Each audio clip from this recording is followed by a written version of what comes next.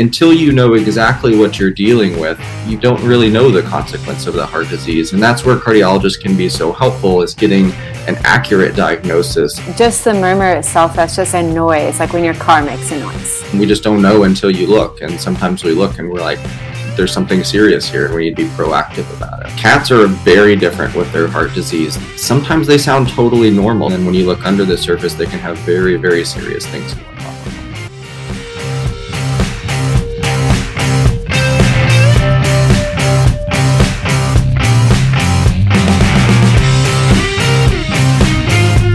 Today, we have a very special guest, Dr. Mark Harmon. He is a board-certified veterinary cardiologist at Boundary Bay Veterinary Specialty Hospital. Let's do this one. My dog has a heart murmur, but she seems fine. What does it mean? Yeah, I think this is a great question. So a heart murmur is generally just due to something like a leaky valve, or maybe a hole in the heart, like a congenital thing that they're born with that shouldn't be there, or a vessel that stays open. But really, the consequence of a heart murmur, you cannot say until you know what you're dealing with. So the murmur intensity, or how loud it is, some people will assume that, well, if it's a soft murmur, then that's probably okay. And if it's a loud murmur, that's bad.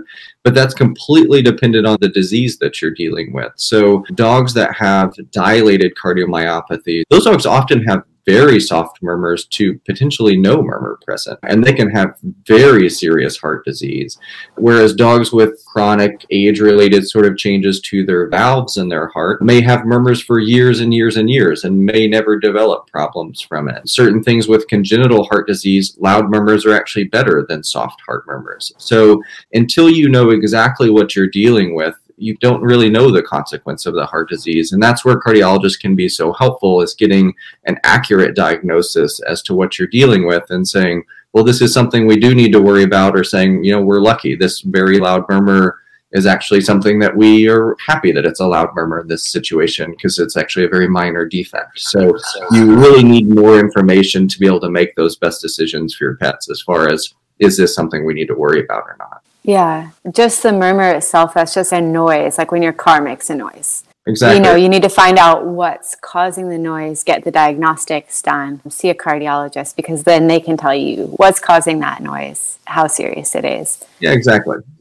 And not all noises that we hear when we listen to these animals are going to be significant. We love to give that news that thankfully it's something that's benign, or that's not going to be a problem, and that they can kind of go their day-to-day life. But at the same time, we just don't know until you look. And sometimes we look and we're like, there's something serious here. We need to try to get on this and be proactive about it. Yeah. So when the cardiologist is assessing it to try to see what's causing it, usually you're going to want to run special tests, just like a mechanic would do, looking under the hood. Yeah, exactly. To see what's making that noise. We do ECGs because anytime you have any concerns about heart disease, arrhythmias or abnormal heart rhythms can be a problem, or conduction problems within the heart. So it looks at the electrical side of things, whereas the echocardiogram looks into the heart, and you can actually see how well is the heart pumping, how big are these heart chambers, how well are these valves working, are there any holes that shouldn't be there. And so you can put that information together and say, well, these are the things that we have going on, and determine its real significance.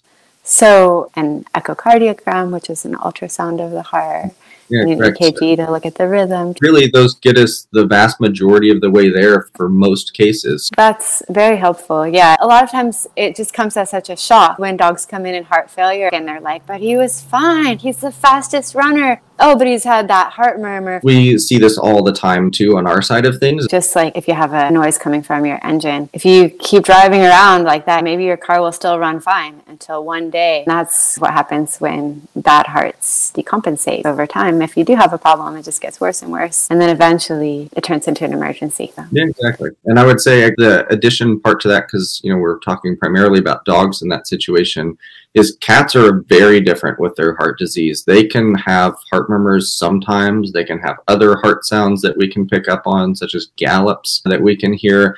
Sometimes they sound totally normal, though. So if pet owners look at their animals and they do feel like something's off with how they're breathing or anything like that, they should definitely start by seeing their vets and potentially getting chest x-rays, because cats can actually sound quite normal on the surface, and then when you look under the surface, they can have very, very serious things going on with them. So they're very good at hiding things from us. That's really good to know.